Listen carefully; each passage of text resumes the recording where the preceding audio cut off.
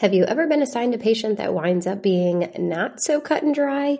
Like those patients in acute care or the nursing home who have dysphagia but struggle to complete exercises or compensatory strategies because of their intellectual or developmental disability. Or the patient with respiratory failure who develops respiratory-driven cardiac arrest, gets intubated for 10 plus days, and is on a trach and vent.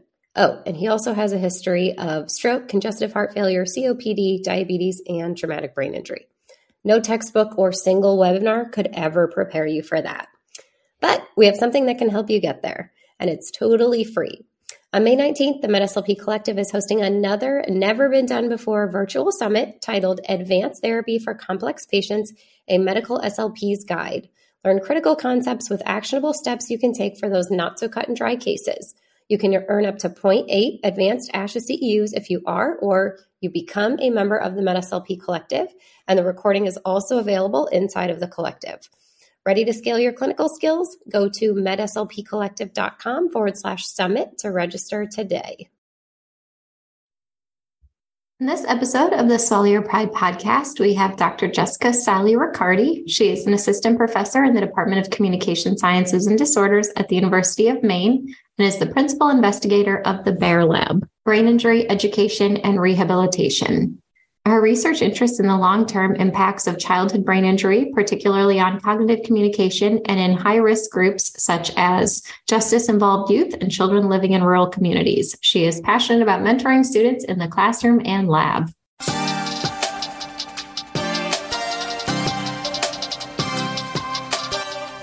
Welcome to the Swallow Your Pride podcast. I'm your host, Teresa Richard. I'm a board-certified specialist in swallowing and swallowing disorders and founder of the MedSLP Collective and MedSLP Education. This podcast is dedicated to delivering the latest evidence-based practice to medical SLPs everywhere, while also recognizing that medical SLPs everywhere are doing the best with what they've got. Whether you are a new clinician seeking tangible tools for therapy or a seasoned vet stuck in a rut, my goal is simple: to help you advance your practice without feeling overwhelmed or underappreciated. This means that together we'll build confidence, broaden your knowledge, and reignite your passion for our field. So if you're listening, I encourage you to swallow your pride and be open to new ideas, because at the end of the day, you and your patients deserve that kind of support. With that, let's dive in. Just a quick disclaimer that all statements and opinions expressed in this episode do not reflect on the organizations associated with the speakers and are their own opinions solely.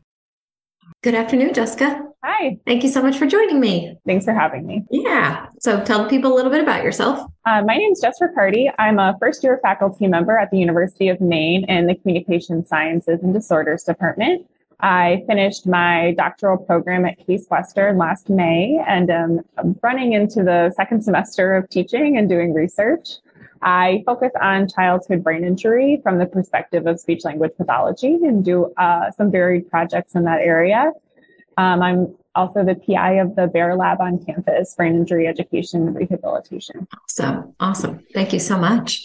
All right. So where should we start? What do you want to dive into today? We can start with research. That's the easiest topic for me to talk about, so we can start there. Yeah, sounds good. Yeah. So my research looks at long-term outcomes after childhood brain injury, really with the hopes of informing services and practices for speech-language pathologists and other rehab specialists. I'm a certified speech-language pathologist and have worked in the field throughout my PhD program after getting my fellowship finished. And have a real passion for not only educating our students, our grad students, in cognitive communication needs after childhood brain injury, but making sure that our rehab professionals and educational professionals are also equipped and prepared. So the research that we do is quite applied and ranges from some more foundational understanding that we really need in childhood brain injury to looking at effective services and those types of implementation strategies. So we're getting off the ground running here with some research projects and diving into some high-risk groups that are at risk for long-term negative outcomes at disparate rates or proportions than other populations. So here in Maine, we're really focused on rural healthcare, but we also dive into the juvenile justice system, individuals experiencing family violence, and other areas. Okay.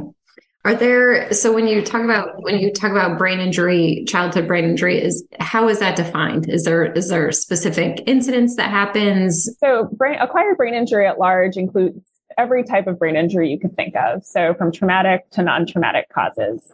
What happens in childhood brain injury is that oftentimes those non-traumatic causes show really different types of effects and trajectories of recovery than traumatic injuries. Non-traumatic injuries can be things like near drownings to suffocation to child abuse, which again have a lot of contextual factors around them that make it really difficult to study and really difficult to study alongside our traumatic injuries. So my lab generally focuses in traumatic injuries, so sports-related accidents, motor vehicle accidents, falls, assaults, anything that is that outside force that's causing a brain injury. But certainly we do try to serve both areas. Interesting. All right. Yeah. So let's talk about how is childhood brain injury different from adults? So childhood brain injury often has this myth around it that kids recover really well from a brain injury. They're resilient, they're developing, they have all these mechanisms in place, and that's actually not true. And a myth that is, I think, slowly being dispelled in our field, and hopefully our new graduates are aware of that. So generally after an adult brain injury, these adults recover fairly well and are able to return back to their life pre-injury.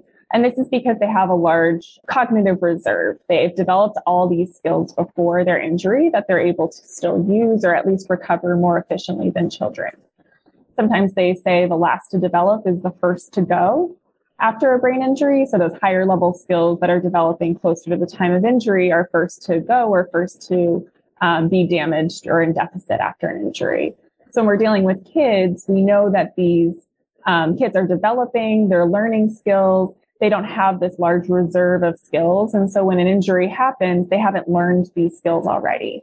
So it's all new learning after an injury for them. And we know new learning is most difficult, whether you're a child or an adult, as opposed to relearning after a brain injury. And so the problem that we most often see with these kids is that because their new learning is really difficult, the deficits that they show after an injury are often delayed, or what we call a latent presentation of these deficits. So they might recover really well in the short term and look like they don't have any problems, but then years later, they start falling behind when they hit these critical developmental points. So if we think about that transition in third, fourth grade from learning to read to reading to learn, that can be really hard for a kid with a brain injury, but we're not always linking it back to that brain injury. It could be, oh, they just have a reading disability, or they have a language learning problem.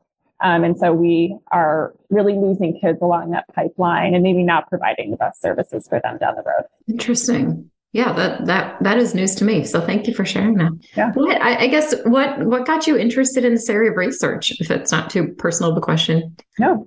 So I was an undergraduate at the University of New Hampshire and taking the classic neurogenic intro to neuro course as an undergraduate student. And our entire course was focused on adults with a really brief mention that, oh, children get brain injuries too.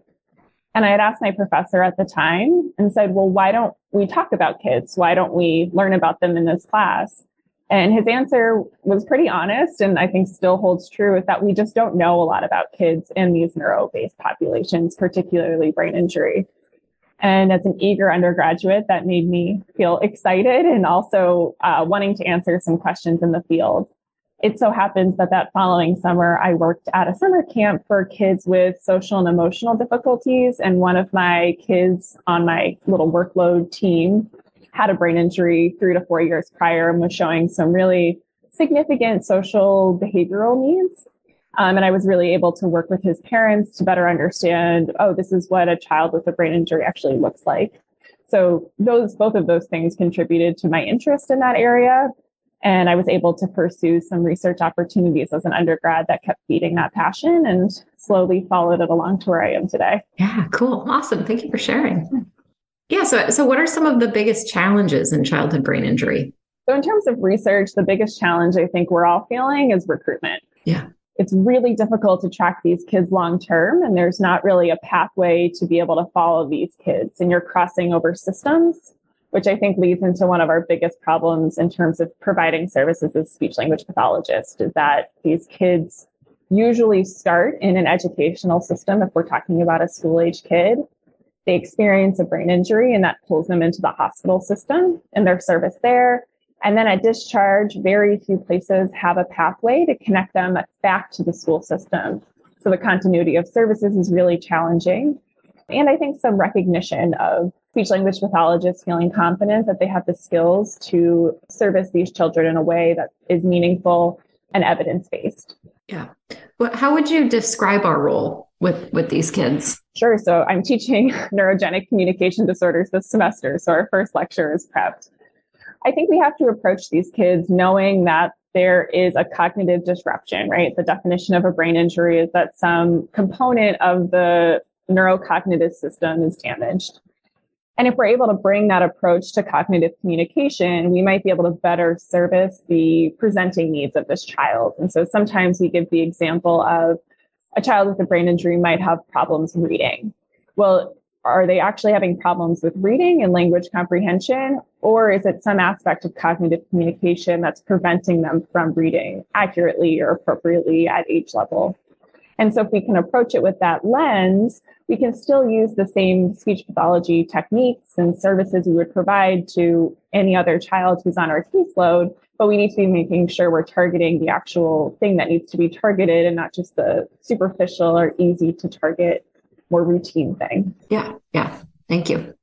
Talk a little bit about your research and what you've got going on and how you hope that will contribute to the greater SLP practice. Sure. So our lab has kind of two different lines of work going on. One is understanding these foundational pieces of long-term outcomes after brain injury, and I'm particularly interested in cognitive communication. My dissertation was trying to understand or explore cognitive fatigue after childhood brain injury.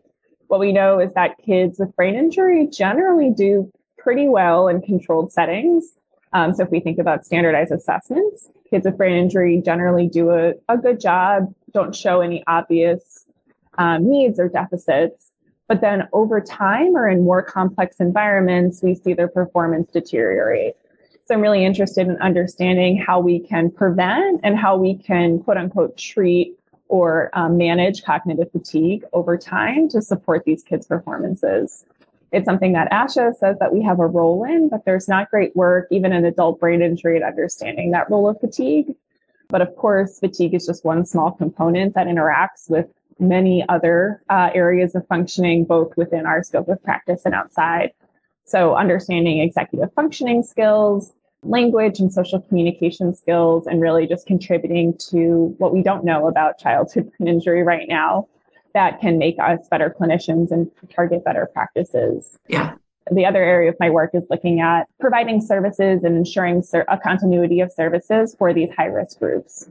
So I'm interested in making sure that children are screened for brain injury, that we know that they've had a history of a brain injury and are assessed and treated appropriately and connected to services as needed. What about actual like speech or swallowing? Are these treated any differently than, yeah. So in terms of our kids, most of the time we're seeing some like motor speech or swallowing needs in our most severe brain injuries. And now that's an overstatement, but certainly is seen in these more severe injuries that are treated pretty consistent with how you would treat an adult with a brain injury or other acquired disorders.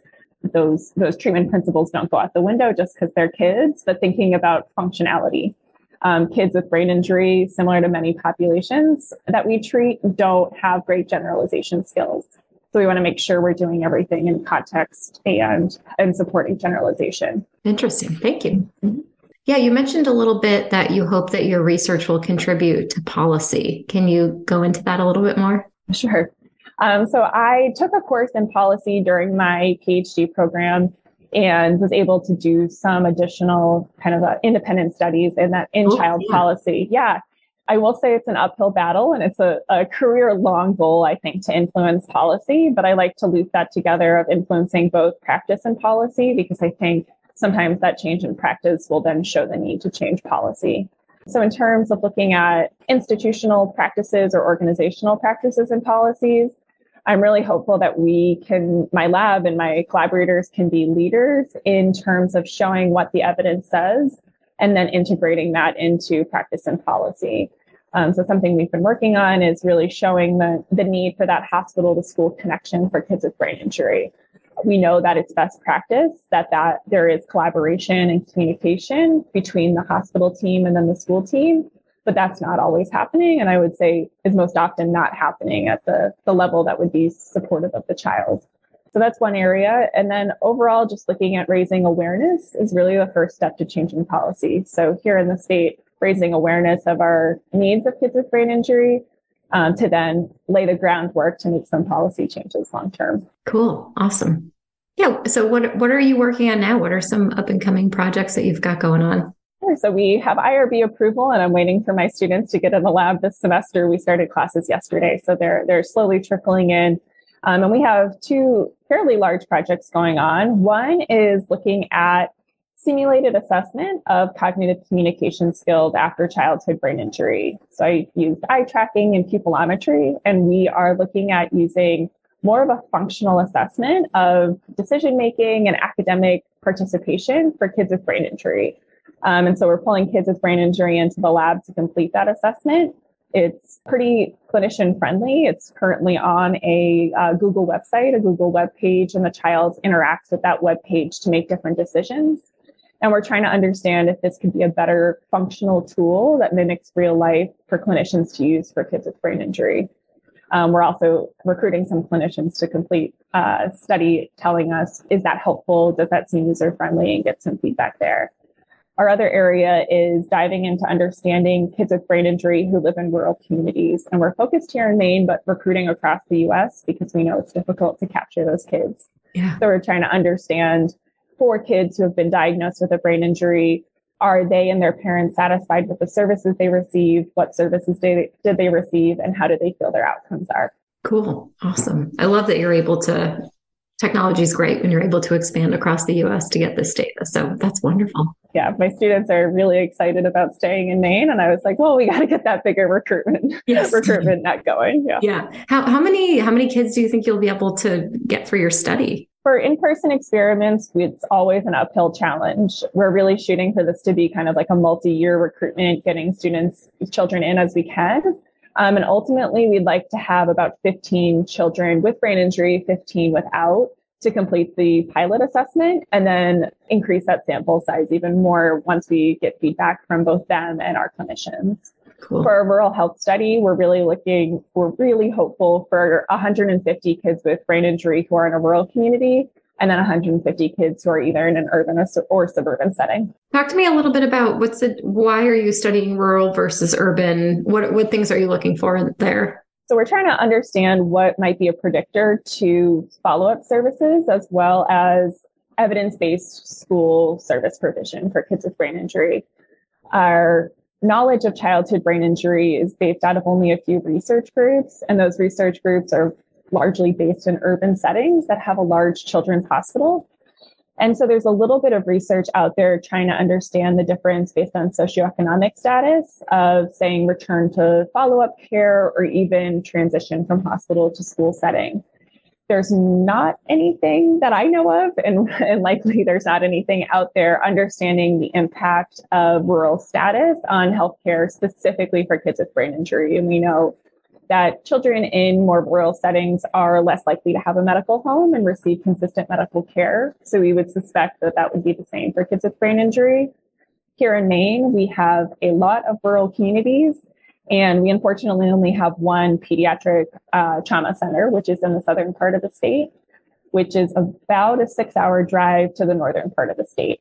And so it's a particularly interesting group to look at in our state that certainly applies to other states. It's just particularly dramatic here to understand what follow-up services look like and what needs to be done to make sure these kids get services.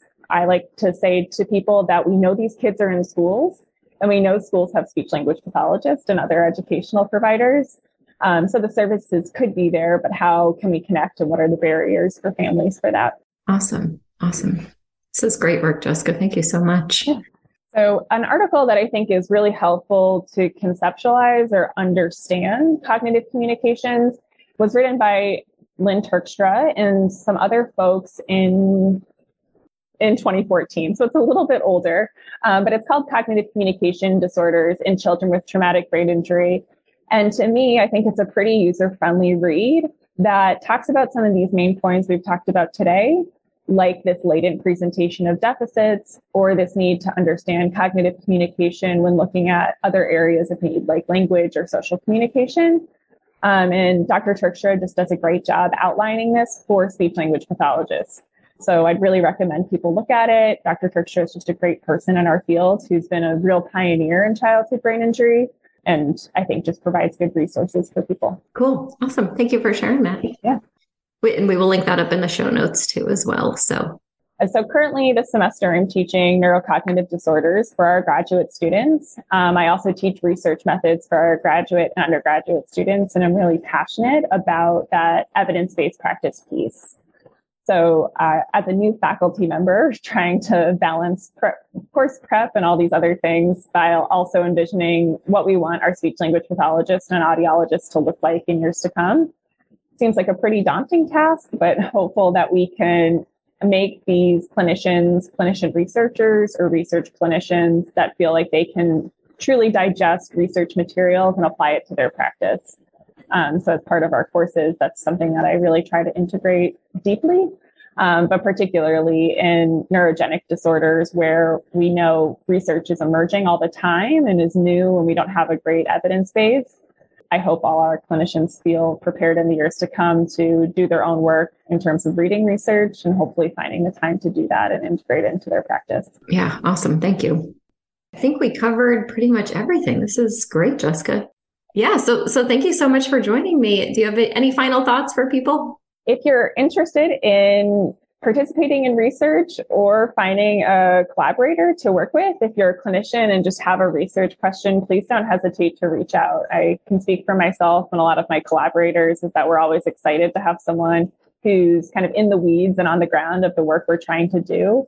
And we know clinicians are taxed on time to do research, and researchers are often taxed on time to do clinical work. So I'd be thrilled to hear from any of you if you're interested in brainstorming and collaborating or just chatting generally on this topic. Awesome. Thank you so much, Jessica. I appreciate it. Thanks so much.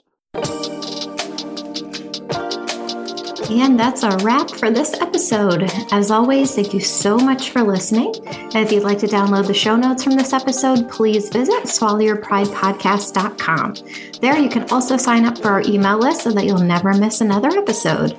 If you do like what you hear, then please subscribe and leave a review on iTunes or share it on social media with your friends and colleagues, because that is what keeps these episodes coming. If you'd like to be a guest, share feedback, or request a topic to be discussed on the show, please email podcast@teresarichard.com. Thank you so much for listening, and we'll catch you next week.